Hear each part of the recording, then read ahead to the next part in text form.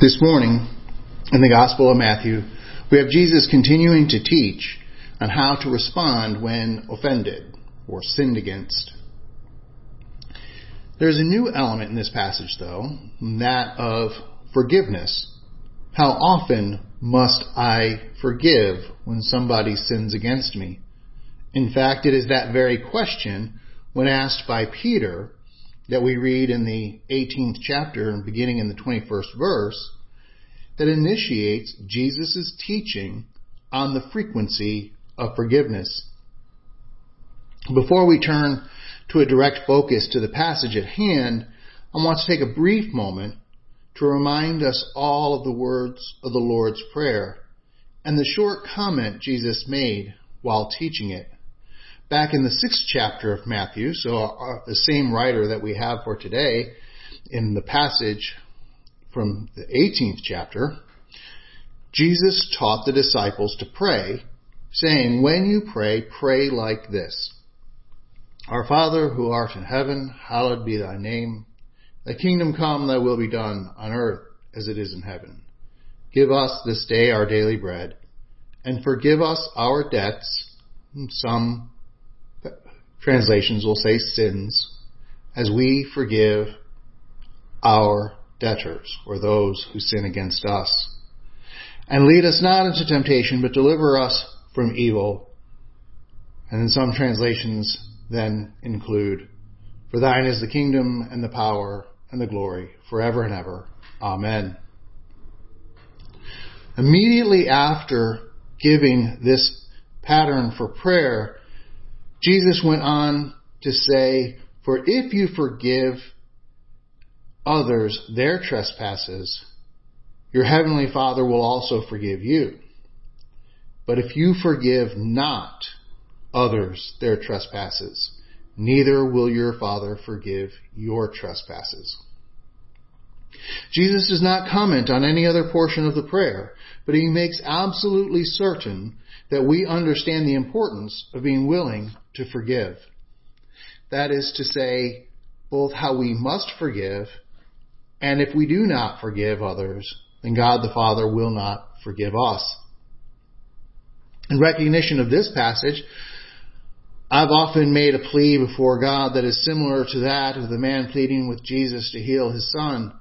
And Jesus told the man, "I will heal your son if you believe." And the man replies by crying out, "I believe. Help my unbelief."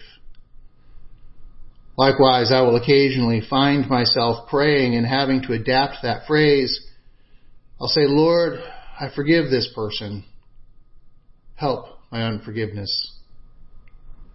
So as we return to Matthew chapter 18, beginning in the 21st verse, the disciples already have been given the Lord's Prayer.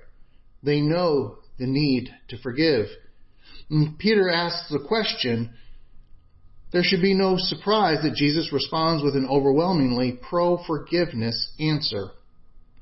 Peter asks, "When somebody sins against me, how often must I forgive him?" "Lord, is it as many as 7 times?" 7 times, Lord. Is that not enough? 7 times, Lord. That's the number of being complete or full. Is it not enough? 7 times, Lord. The rabbis say I have to forgive 3 times. Well, 7 times is double plus 1 for good measure. 7 times, Lord. Is that not enough? 7 times, Lord. In the creation, all the work was completed in 6 days, and rest was gained on the 7th day. Forgiving 7 times, is that not the completion of the work of forgiveness and being able to rest from it? And Jesus replies in a way that is quite common for Jesus. His reply makes sense just from the context, but it has a greater impact for those that were there than it does for most modern readers. That is because Jesus replies with an oblique reference to a passage from the Old Testament. The disciples and anybody who were there listening, and all of those people originally reading the gospel that Matthew recorded for us, they would have immediately recognized the twist Jesus was making.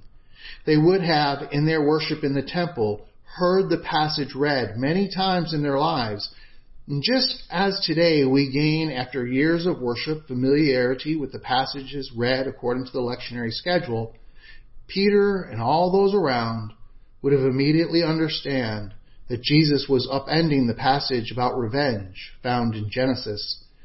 There, Lamech says to his wives, Adah and Zillah, hear my voice. You wives of Lamech, listen to what I have to say. I have killed a man for wounding me, a young man for striking me. If Cain's revenge is 7-fold, then Lamech's is 77-fold. Jesus says, Peter, you've made your case. You think 7 times of forgiveness is enough. But just as revenge was once emphasized and taught to have no measurable end, I tell you, forgiveness must be emphasized and have no end. Because in saying 77 times, Jesus is really saying forgive beyond your ability to keep track. For those translations that read 70 times 7, that's simply another way of saying the same. The Greek text can be read either way, and both readings still mean forgive without limits. I think the 77 times translation is how Jesus said it, because that makes sense by making the connection to the Old Testament passage to drive his point home. But others prefer the 70 times 7, the 490 number, because it's a bigger number. But again, either way, Jesus is telling us to forgive without limits. St. Augustine explained the unlimited nature of forgiveness in this passage by saying, I am bold to say that if he shall sin 78 times, you should forgive him. Yes, and 100. And how oft soever he sin against you, forgive him. For if Christ found 1,000 sins in you, yet forgave them all, do not withdraw your forgiveness from another. We know that unlimited forgiveness, instead of going out and carrying a little tally book in order to keep track of your offenses up to 77 or 490 times, is what Jesus is teaching here by how he explains the answer that he gave to Peter. Jesus gives us an illustration of a man who owes his master 10,000 talents. First, for this to make sense, we need to know what a talent is. After all, if it's only a penny, then he owes the master $100. It's not that big of a debt. So what is a talent? A talent is the highest denomination of money in the Jewish economy of the time. It was a little bit like back when the United States Treasury used to issue paper currency all the way up to $100,000 bills. It was the largest denomination of currency in the United States at the time. Imagine being under the debt of 10,000 $100,000 bills. That's also known for $1 billion. In the time of Matthew, writing the gospel, the message was similar but even more stark. A talent was worth the average worker's wages for a period of 20 years.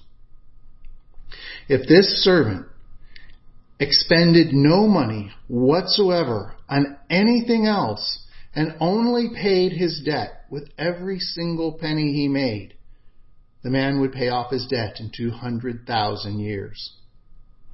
In other words, his debt cannot be paid. Just like the reality that we can never pay for the debt of our own sins. And then Jesus says, because it is impossible for the servant to pay the debt, the master forgave the debt. Then this debt-forgiven servant happens across a person who owes him 100 denarii, and that is the same as 100 day wages. And the debt-forgiven man, however, did not extend the same mercy that he had received. The debt-forgiven man had the other man placed in prison. When the master learned this, he withdrew his mercy and delivered him to the jailers until he could pay all of his debt. But we know that it is impossible for him to pay his debt. The master had him jailed forever. Jesus then explains, so also my heavenly Father will do to every one of you if you do not forgive your brother from your heart. All of this brings us to one point that we must not miss. Our willingness to forgive is crucial. And when we find ourselves in a position where it is hard or even seemingly impossible to forgive, we must forgive anyway. And if we cannot, then pray for the power to forgive. If you can't pray for the power to forgive, pray for the desire to pray for the power to forgive. And no matter how many steps back you need to take in order to be able to start the forgiveness process, take those steps and pray from there that you can move a little bit closer each day to fully forgiving whoever has sinned against you. In our journey to the kingdom of God, may we pray with earnest and forgive our debts as we forgive our debtors. And when necessary, plead, I forgive. Lord, help my unforgiveness. Amen.